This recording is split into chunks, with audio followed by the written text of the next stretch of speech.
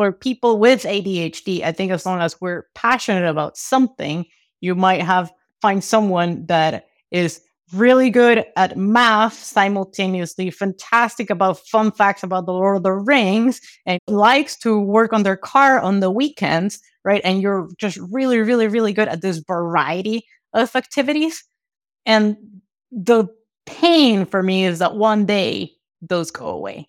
But the takeaway is that every piece of hobby that I've had builds into the next activity that I'm going to do. You're listening to Refocused Together, and this is episode 29, Magaly Sandoval, and leaning into your curiosity.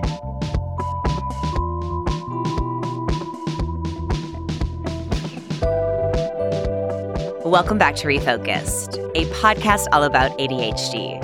I'm your host, Lindsay Gensel, and if you've been listening to Refocused for any length of time, you know that ADHD is incredibly complex, and how it shows up in our lives, well, that changes from person to person too.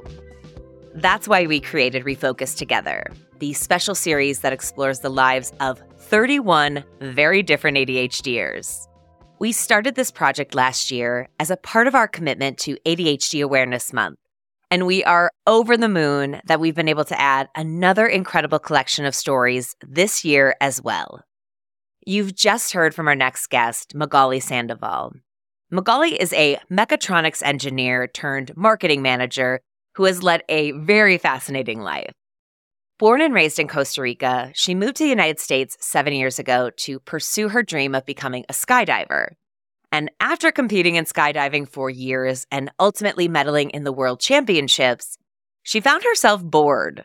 Those first few jumps after landing on the podium didn't hold the same excitement as they had before she'd accomplished her goal. So Magaly did what many an ADHDer might do. She changed jobs and took up a new hobby. Magaly's journey with ADHD started when she was a child. She was diagnosed with ADHD at 6 or 7 years old, after her parents noticed she would do things differently than other kids. She was an A+ student and would finish activities faster than everyone else. But she would often miss key instructions, sometimes entire pages of math problems or test questions. Magaly's behavior and actions were sometimes interpreted as rude, and she struggled with impulse control, making friends, and adjusting to social situations. She went to a psychologist, a psychiatrist, and a neurologist, and they all came back with the same diagnosis. She had ADHD. It wasn't until she was older that Magaly realized the impact ADHD had on her life.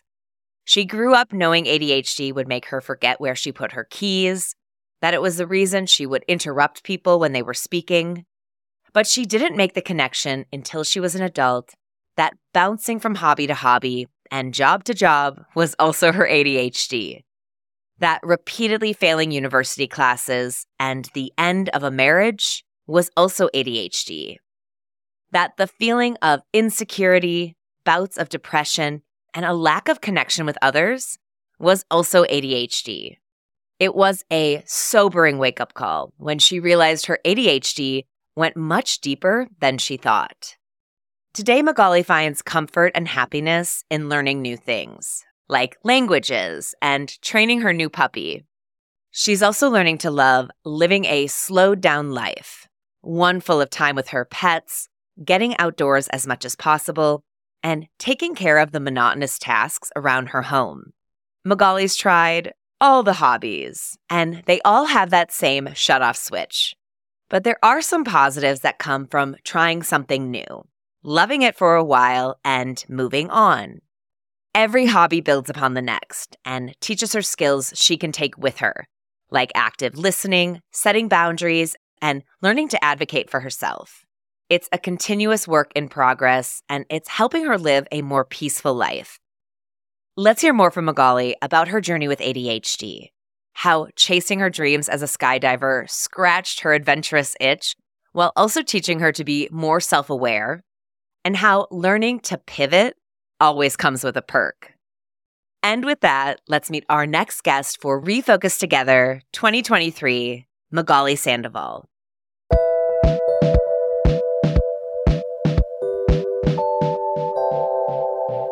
All of the Refocused Together interviews start with the same question, which is, when were you diagnosed with ADHD and what was that process like for you?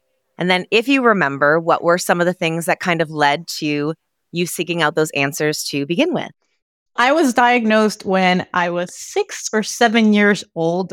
My parents supervised the entire diagnosis, which is part of the reason that it took me so long in life to realize the impact that this had in my life.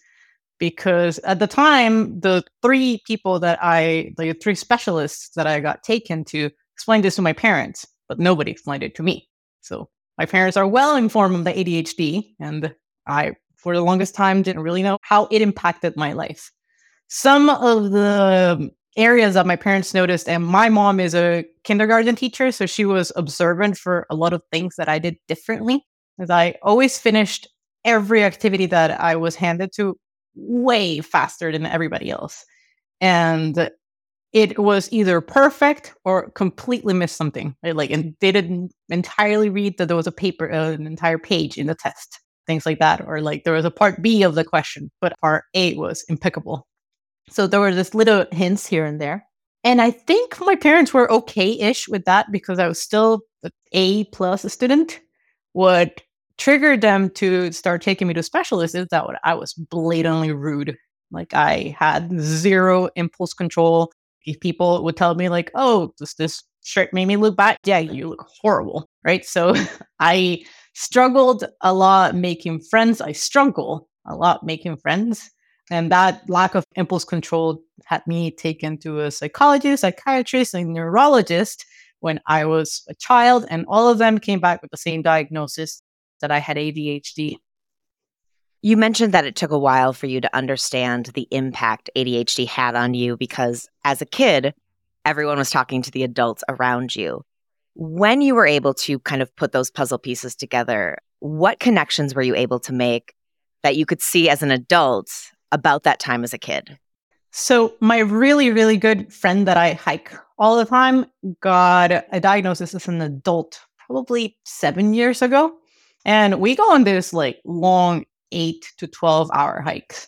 And as they started sharing their experiences with me, like, oh, this has impacted my marriage, my depression, my hobbies, the way that I struggle making friends. And it really dawned on me like, oh, they're talking about everything that I've felt through my life. During those conversations, not only inquiring more with them, but then I started doing some side reading and some side research and realizing that a lot of the even insecurities I had in my life of why do I struggle so much to make personal connections were way deeper than I realized, right? I grew up with the concept that my ADHD was just I forgot where I put my keys, or occasionally I interrupted somebody when they were speaking. That was the depth of what I knew. And then I started going back to like, I really struggle making close personal connections. I struggle with depression. Like, I moved from hobby to hobby. I even changed quite a bit in my career path, which was an actual concern my manager had when she hired me. She's like, you've been changing jobs every 2 years. Why should I hire you? So a lot of things that were shaped and woven into my life started like coming to light with this diagnosis of my friend. Do you remember anything about growing up and how your ADHD affected you in the education system? And I ask because you mentioned some of the things that you remember when you were very young and some of the things that stood out to your parents. But you also, and I know this because of how we found you on LinkedIn, have had an incredible career. And yes, you may have some career hopping, which we all tend to have when we have ADHD, myself included. But you're very driven and you have high expectations for yourself. And so I'm wondering if you can dive into a little bit of what that was like for you, knowing you had ADHD, but still being so driven towards those goals. There was definitely a before and after in my life. So I grew up in Latin America, and it is very common for middle class families to send their kids to private schools. So I went to a private school and I was very babysat through my education. So I was enabled to have teachers that would dedicate one-on-one time with me, or even just the way that classes were taught. So I was la creme of students, right? Like I was always top A. My parents were so happy. I was like this student always giving speeches and stuff. And when I came to university, I went to public school and I was not babysat. And suddenly I was failing my classes. I repeated courses. I struggled so much. And even my self esteem was destroyed because I had 18 years thinking that I was like the last chip in the bag, right? And suddenly I come to realize, oh, I wasn't all that smart. I was just really, really nourished. And sitting down to study by myself was incredibly hard. So I would say that I realized that the educational system that had brought me up through high school did not set me up for success to learn by myself. And even though it is really, really nice for somebody to hold your hand the entire time, it is also important to help you create habits to learn by yourself, which it was my degree was something that you should finish in 5 years, and it took me 7 years. There was a class that I failed so much that they changed the edition of the book while I was taking the class. So it was really, really challenging. I've never heard anyone explain it that way, using the word babysitting, that you were babysat. And that makes a lot of sense. I have so many connections to your story, especially with the structure. And I loved the line you used saying that you were really nourished, you were really taken care of. And then you were expected to just transition to this role where you were supposed to be able to do it all by yourself. But at some point, you obviously put the pieces together of what you needed. And I'm wondering what you realized you had to change in order to find success, both in the educational system and then in your career path. I think a lot of it is for me about finding passion for something I love. Pretty sure that everybody, both with ADHD and not like without, like as long as you are passionate about something, it's really easy to learn, right? So let's go to this class that I failed. I think I failed this class like 6 times if we included the times that I just tried to test it out. I hated it. It was boring. It was terrible for me. And some of those things I wouldn't say that are like, oh, I excelled. I just pushed through. Like I did like the most out of me, but it was the bare minimum to pass the class, even though it was 350% of me. My grades didn't definitely reflect the level of effort that I was putting into this class, but I was putting a lot out of me. Now, in the areas that I am interested in, it was always smooth sailing. And my degree is in mechatronics, which means that I know both mechanical and electronics. I always joked that I said that I was really good at the tronics and I was really, really bad at the mecha. Everything that was mechanics, I just came with this attitude that was terrible. So, to answer your question, though, I knew that to set myself for success, I had to follow what I liked. That it is incredibly hard for me, borderline impossible, to push through something that I am not interested. If I am not interested, it is doomed to fail. And there are some things in life that I can't choose, right? Like there are some things like washing dishes that I cannot choose to not be bored by it because it must be done. So for things like that, like for day-to-day activities or parts of my job that I can't do it, I just have to take a deep breath, this has to be done and just suck it up. You are kind of an anomaly in the ADHD space right now, especially for women, because you were diagnosed as a child and so many women were missed. When you look at your ADHD and keeping in mind you have an entire lifetime to look at how it has affected you, but right now in the day-to-day space, where are you seeing the most negative effects? And then I'm wondering what you do to kind of combat those. I feel like my day-to-day, I'm always juggling 15 like balls, and some of them are crystal balls, some of them are just tennis balls. Like I'm just juggling all the things. Most days I am amazing. Like Cirque du Soleil is just waiting to come and find me because I am juggling nonstop, right? Like I have 4 pets and I'm training my dog and I'm handling a super demanding, like high-tech marketing job. And I have a house to handle and like it's just moving, moving, moving. But when something happens that I was not expecting it, and it has to be something big. Like if it's like, oh, this little thing, like it's okay. I just wiggled. Okay. I'm still juggling, right? I'm still juggling.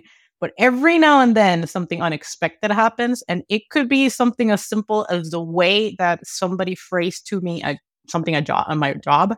And then I slow down and then I drop a ball and then I drop another ball and then the crystal ball falls and then I get paralyzed. That is actually something that happened to me last Friday when a coworker changed the north that we were heading to. Like they were like, "Oh, we're not shooting for this. We're going to be shooting for that." And I was like dead set, like we're heading this way. Like we're not going that way.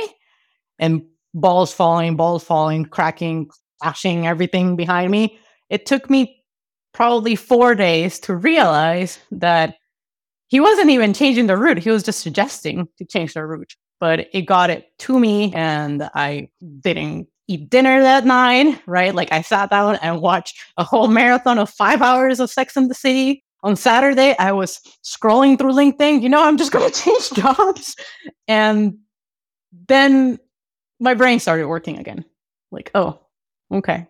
This still, like, I would say, like, one of my struggles is that I am either 150%, like the ship is running like the most efficient, or I am like underwater, like under the sheets, like this is the end. And you see it while it's happening, because obviously in the moment, you know that you are responding to this moment of dropping balls, of feeling like everything's kind of been pulled out from under you. And the problem is the paralyzation. It's hard to get back on track. And how have you figured out how to do that after the Sex and the City marathons and the mindless scrolling? Because I feel like we all have those moments of being just in the pocket of enough's enough. And I laughed at the scrolling for a new job because that is so relatable. Like, it makes total sense. You would just move on to something else instead of addressing what probably isn't even a problem, but is something that in your head you have created to be a problem. I'm going to give a little bit of background to answer this. As a skydiver, I would always get terrified on the first jump of the day.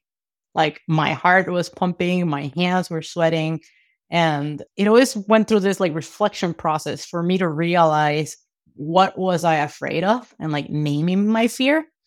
And I did skydiving for 7 years. Like I mentioned, I'm doing something else because I got bored. But it did allow me to familiarize with what are like my bodily and mental state when I'm afraid. I became really just cognizant of how I react when something is affecting me emotionally that way. And I also grew my feeling vocabulary. So was I terrified or was I scared? Was I anxious or was I petrified? Right. So these are different ranges of feelings. One of the things, like as I was watching my Sex and the City marathon and not really eating and then just eating for lunch the following day, reheated mac and cheese, I knew the entire time what was affecting me. Like I knew the entire time what triggered me to feel this way because it was in the background of my head the whole time. And I did one of those same reflections that I did with skydiving that I call it just asking myself the 5 whys. And this is very common in business to understand what is the failure point of a product.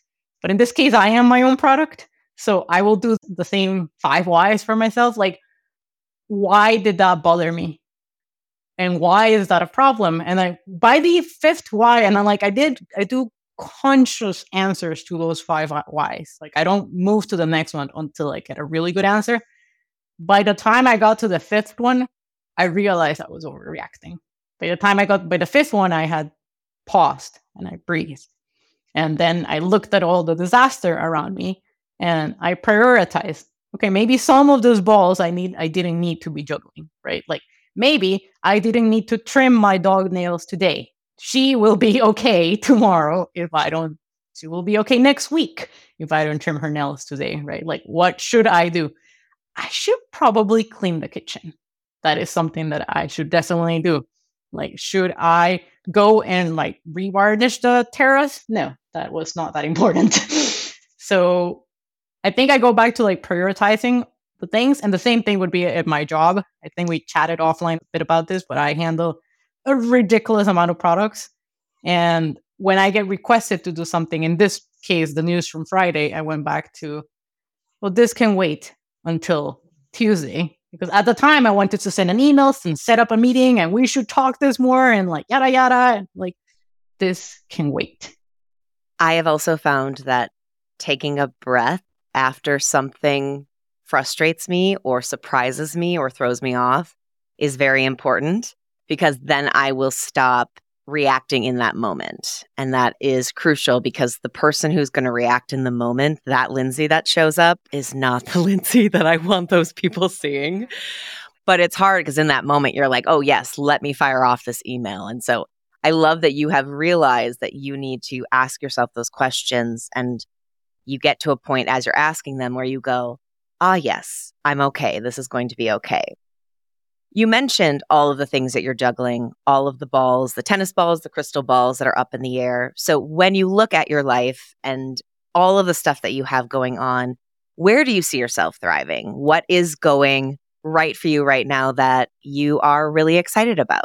Learning new things. Like, I feel like that's just a perpetual circle of, as long as I'm learning something, I am thriving. And it could be whatever. Like, in the midst of my 5-hour marathon of Sex at the City, I was also learning Japanese, right? So like, it makes me feel good. Like, I did that. That was my comforting thing. Like, maybe some people would have tea. Maybe some people would binge on ice cream. My comfort thing is I need to learn something. Where do I see myself thriving right now? I would say that continuing to learn about the products that I handle for work, they're so incredibly, ridiculously technical that I find that really fascinating, which is really nerd of me. And this new puppy that I have right behind me right now, I am teaching him how to behave in the world, new tricks and stuff, and just seeing it shape itself, like work itself. Like, today I introduced this, and the following day I can see it really click on him. So I guess learning together really excites me.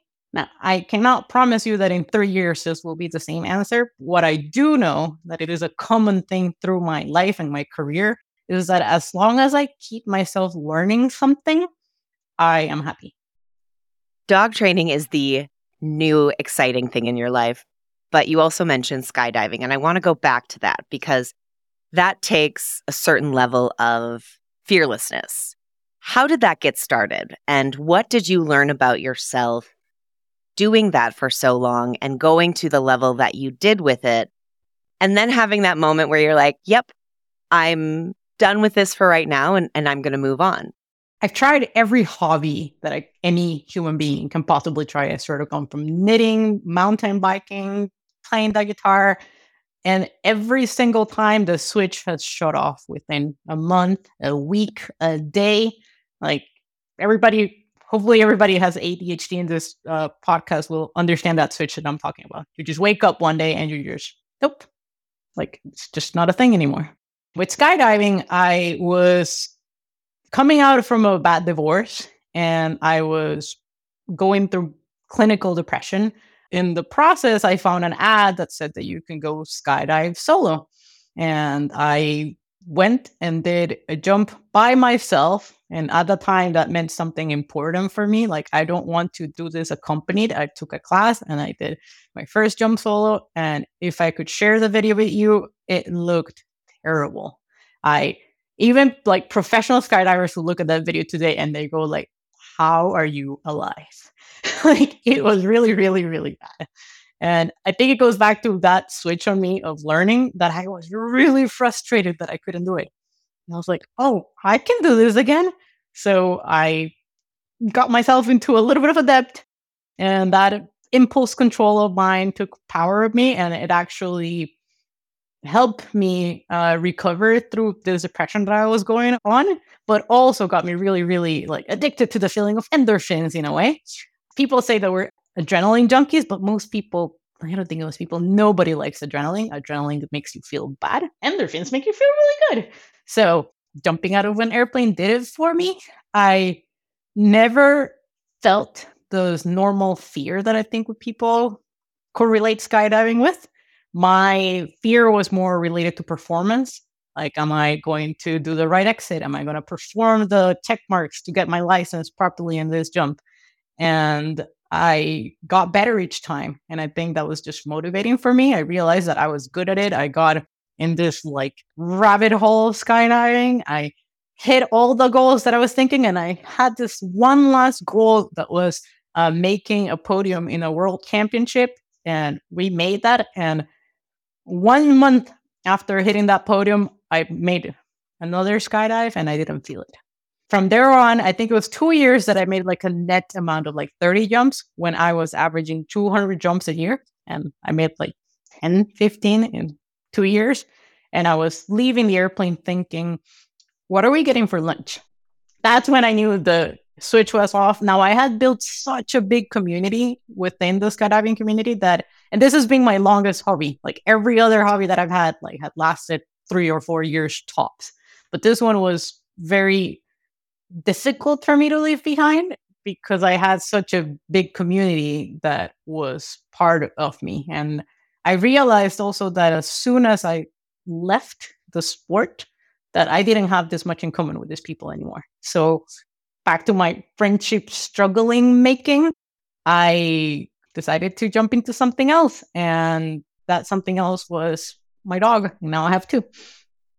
I mentioned the LinkedIn article, which is how we found you, and it is titled Being an Engineer with ADHD, 5 Superpowers That You Should Let Shine, and we'll share that in the show notes for you to check out. But number 3, you mentioned a word I had never heard before, and I'm hoping you can explain it and then explain how it shows up in your life, and that's polymath. And I've read the article, but I'm just going to let you kind of take it from here because after reading through it and seeing this, I was like, oh my goodness. And coming off of you telling the story about falling into skydiving and then being done with it and moving on to dog training, it feels like the perfect time to kind of add this in. Well, for me, like polymath is that you can excel in a variety of activities, right? And for people with ADHD, I think as long as we're passionate about something, you might find someone that is really good at math simultaneously, fantastic about fun facts about the Lord of the Rings, and likes to work on their car on the weekends, right? And you're just really, really, really good at this variety of activities. And the pain for me is that one day those go away. But the takeaway is that every piece of hobby that I've had builds into the next activity that I'm going to do. And I think that's part of the areas that makes me as a professional shine in certain areas, right? Like I would say like my team building skills and organizing a lot of like teenager skydivers who just wanted to go smoke weed and making them wake up at 6 a.m. because we had to go train for a jump has actually improved my leadership skills at work because maybe I'm not dealing with those personalities, but I am dealing with personalities. So a lot of the little things that I do all build up to the next thing. So I feel like something we all share, and I'll go back to my hiking friend who is also starting their work in like airplanes and they descend out of helicopters to rescue people and they're in the army and they hike and they are getting their masters, right? So I feel like this is something that we share, that we have a variety of interests.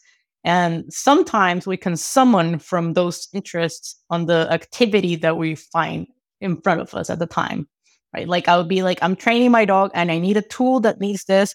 Oh, I've used this exact same mechanism in this other sport. I can go and retrieve from that magic tool of other things to do this activity that I'm doing. And I don't see these walls that perhaps other people might have because everything is so cross-pollinated in my head. You're in a unique position because for a lot of people, their hobbies, like you said, with skydiving, your focus was on your performance. Now you are working with animals, and as much as we love to think that we have control over them, there are times where they don't listen to us. I have two, a dog and a cat, and I like to think that I am in charge, but really they both just run the house, and we are just visitors in our own home, to be honest. How do you manage those feelings that might come up in a moment with an animal when you want it to do something and it's not doing exactly what you want, and some of the frustrations that can come up in those immediate moments.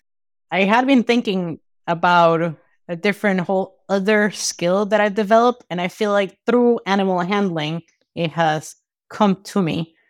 And one of the struggles that I talked earlier has been my consistent struggle with making deep connections. And I've been reading and practicing quite a bit active listening and just in general be interested in what you were telling me. And right now, like what you're doing with me, right? You catch something and you build on that. Like this is like deep active listening. With my pet, I realized that I had to do the same thing. And if it actually has made me an easier to be around person with other people because I've become more in tune with their feelings, right? So I can't control my animal, but I can build a bond to be super exciting for her because I know that like I regularly become a source of her needs, of her fun, of their fun, I guess in particular. I go hiking off leash quite a bit with a herding dog that everybody that I knew told me you will not be able to hike off leash with these dogs. Like they have just painted ears. And because of the bond that I was able to build with her, I will trust her even if a squirrel shows up juggling roasted chicken in front of her. And if I call her back, I know she will choose me because of the bond that we have. But that didn't happen overnight, right? So I think this active listening that I started developing with my pets has also started spreading elsewhere to the point that my mom has been telling me in the past few years that I have suddenly become somebody that she can actually talk to. Well, what a wonderful thing for you to develop in something that you're so passionate about, and for it to happen without you even knowing, but then to be able to realize it, right? I mean, I think for a lot of us, we grow, but until we realize it and then accept it. And I know that that's a really hard thing for some of us with ADHD to accept that sometimes we do grow and sometimes we are good at things. And sometimes, like your mother said, we can change and we aren't always our own biggest cheerleader. And one of the things that I've also started learning was, and this goes back to the pets as well, like I advocate so much for them. Like I don't put them in situations that I know that they're not going to shine in. Like I said, I go hiking off leash quite a bit with her, but one of my dogs actually gets nervous around other dogs. So I set her up for success, right? Like we start hiking at 5 a.m. We don't go to the most popular trail at 10 a.m. in the nicest day of the year because I know she will not perform there.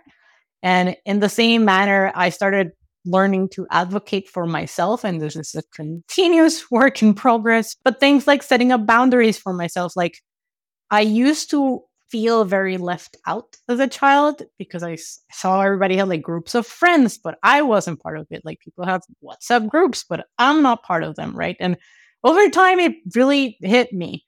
That was way before I realized the depth that the ADHD had in my life. And it took me a while to realize, like, oh, I'm just like really, really different about certain things. And I keep putting myself, just like my dog, in situations that I don't shine as a person. Like, I hate parties, do not like parties. I find them really, really overwhelming. And I kept putting myself into these situations and they wouldn't see who I was either. So they wouldn't like me because I was not likable then. So starting to advocate for myself, and when people ask me to do something that I don't want to do, then just be really polite and like, I would prefer if we can do X or Y or have fun. Tell me how it goes. I'm going to stay here and watch Sex and the City and learn Japanese. You have so much going on in life, and I imagine that some of the things that we've talked about fit into this category. But when you look to the future, what is really exciting for you, and what is something that you are looking forward to? Short future, I really want to start competing in agility with my dog. And that's something I grew up watching on Animal Planet as a child. So, like, the idea to put myself there with my dog to compete, that's one of the reasons that we got a new puppy, because he is just bred to perform. Whereas my other girl, like I said, she suffers more of anxiety. So it is really unfair to compete with her. But I'm really excited to get this guy in the ring. I would say that that's short term. And Long term, we moved to this countryside house. So I feel like just a lot of really adult home projects that I have in mind. Like, oh, I would like to have a fence and I would like to fix this. So my plans have become much more mundane in a way, but everything that I have been setting myself to give me peace. And I think that's just maybe that would be the ultimate goal. I want to be at peace. That's a beautiful goal to have. And I think it's something that comes with age. I know for me, I thought I was going to be exactly who I was supposed to be in my 20s. Like I was going to have my dream career because, you watch TV and you watch movies and you read books and there's 23-year-olds getting their dream job. And you're just like, yes, that is exactly what happens. And then you get out into life and you realize that that happens for like 1 in a million. And normally they have a foot in the door to help get them there.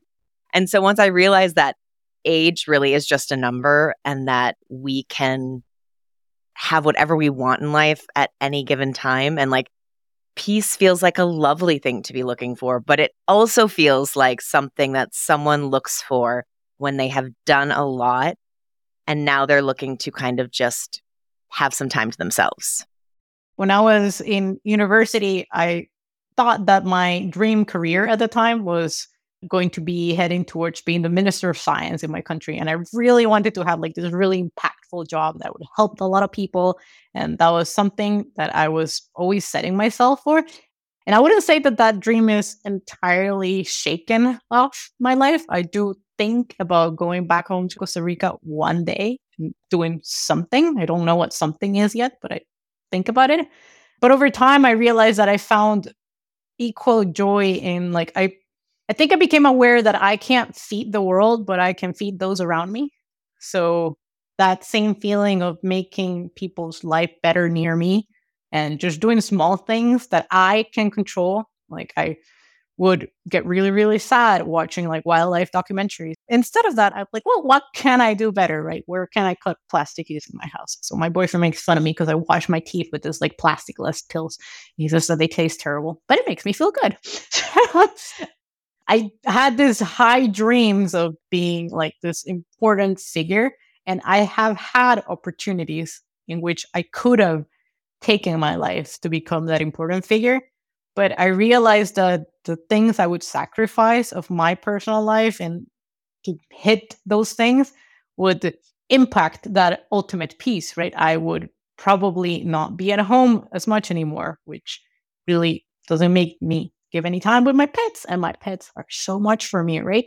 So at the time, I thought I was going to travel the world. And now I travel in the car with all these creatures. So all these plans of like visiting the world, I wouldn't even say that they're done forever. They just paused.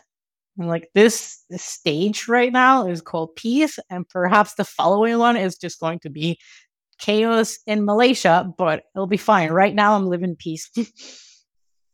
The last thing I ask every guest is when you look at ADHD and what the general population knows and thinks of it, what is something that you wish that they understood better?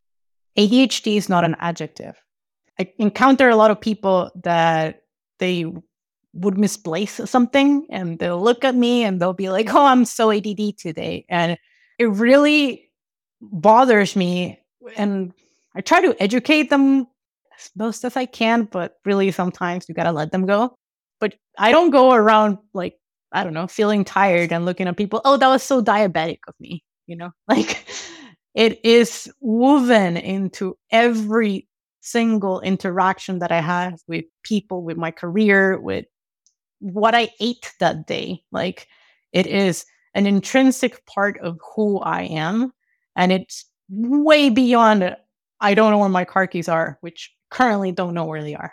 It is way, way, way beyond that. And I feel like if I could have something that people understood better about ADHD, is that it's part of our core beings, and whether it makes us sometimes our superpowers, like those 5 things that I shared, and it makes me appear really successful to my friends, it also makes me crush really, really hard. And it's part of my depression, and it is part of my insecurity with friendships.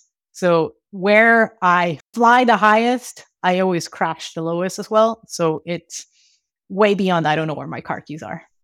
You are not the only person who has said that answer this season on Refocused Together, but it needs to be reemphasized over and over again because we still hear it and we're going to continue to still hear it. And the problem is you are spot on. It is so much bigger than I don't know where my car keys are. And that's what I love about these interviews is we get to highlight just how impactful ADHD can be on a person's life in good ways, in bad ways, and everywhere in between. And I'm just so grateful that we were able to connect. You have such an interesting story. I love the fact that you went from skydiving to dog training, and I'm hopeful that we'll connect in a few years. You mentioned in 3 years, you're not sure if this will still be your hobby, but we'll get to find out. And I'm just so grateful that we got to share your story on Refocus together. Thank you for being here. Thank you so much. I've enjoyed this deeply.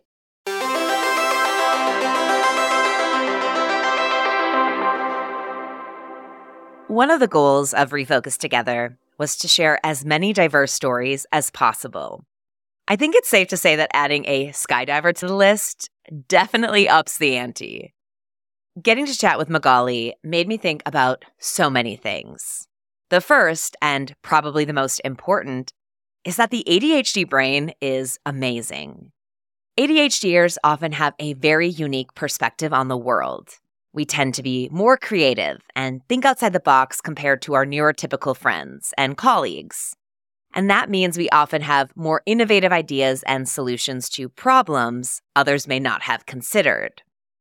Us ADHDers often have high levels of energy and enthusiasm, which can be contagious and inspiring to others. We are passionate about our interests and can become experts in our fields because of our intense focus on the topic.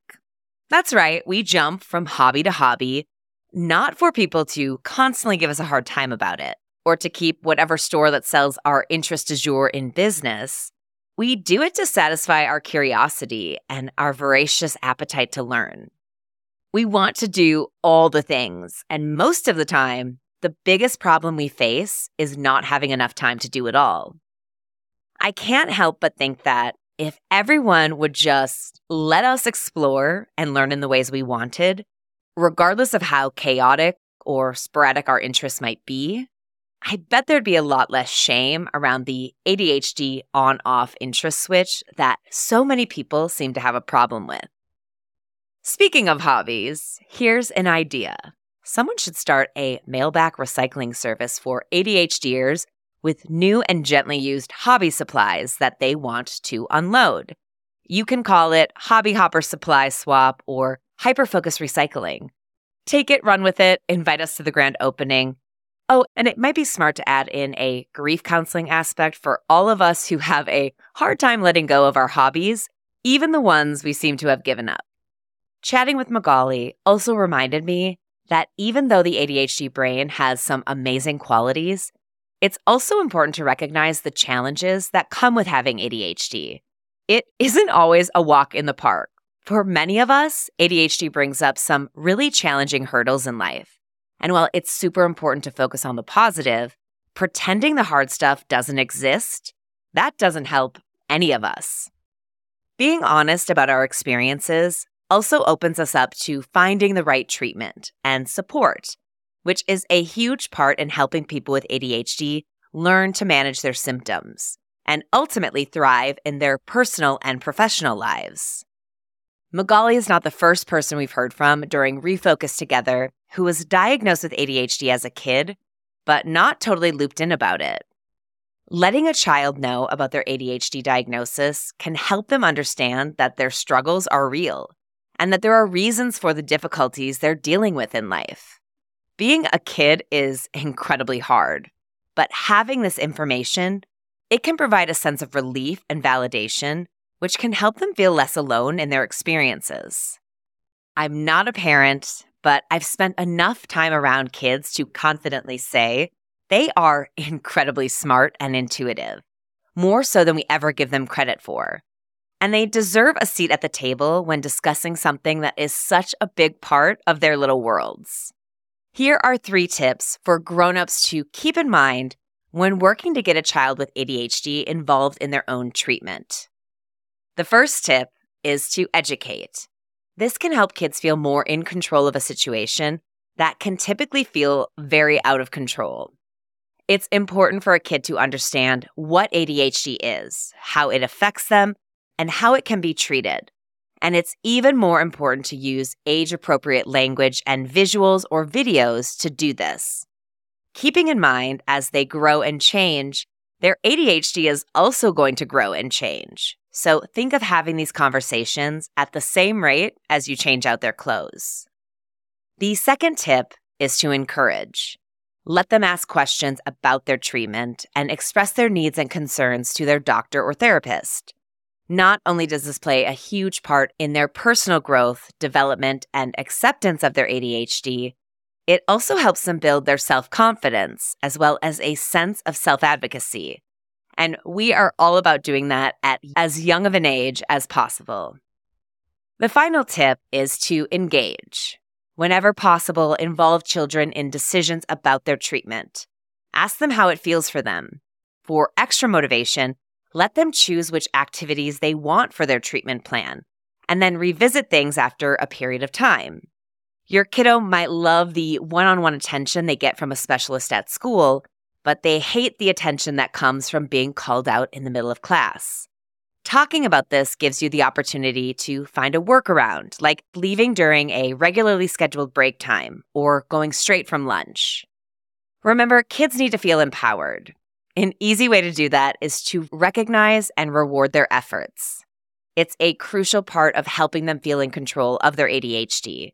Because as we all know now that we're adults, positive reinforcement builds self-esteem and is encouraging during tough times.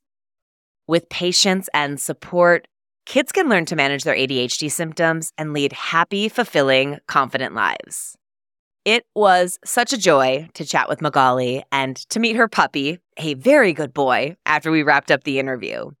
Her tenacity and curious spirit is so energizing, and I hope if you are someone who has felt shame for being a hobby hopper or who has felt embarrassed anytime someone's made comments about your next endeavor, raising my hand very high over here, I hope hearing Magaly's story has helped ease some of the frustration and sadness that has caused you. I have a lot of grief over what I was made to think was wasted time. All those hobbies, all those side hustles. It's a completely different story when you look back at it through lenses of growth. What I know now, I could only know if I had gone through all that. We have just 2 episodes remaining in this year's Refocused Together, which means it's a great time for you to go back and make sure you've checked off every single one leading up to this point.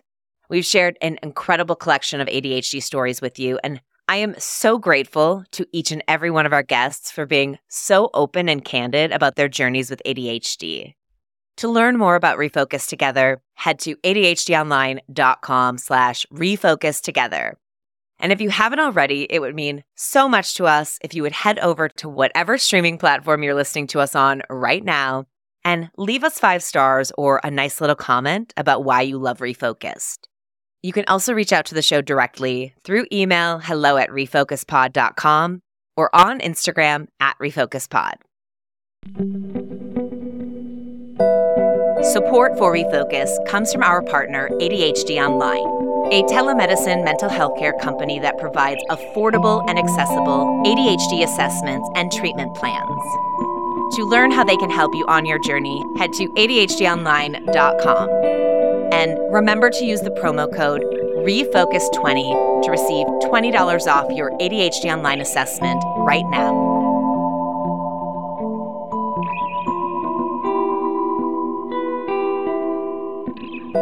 The biggest thanks go out to our team at ADHD Online, Keith Boswell, Suzanne Spruitt, Melanie Mile, Claudia Gotti, and Trisha Merchandunny for their constant support in helping make Refocus Together happen. These 31 episodes were produced thanks to our managing editor, Sarah Platinitis, our production coordinator, Phil Rodeman, social media specialist and editor, Al Chaplin, And me, the host and executive producer of Refocused, Lindsay Gensel. To connect with the show on social media, you can find us online at RefocusPod. And you can email the show directly, hello@refocuspod.com. That's hello@refocuspod.com.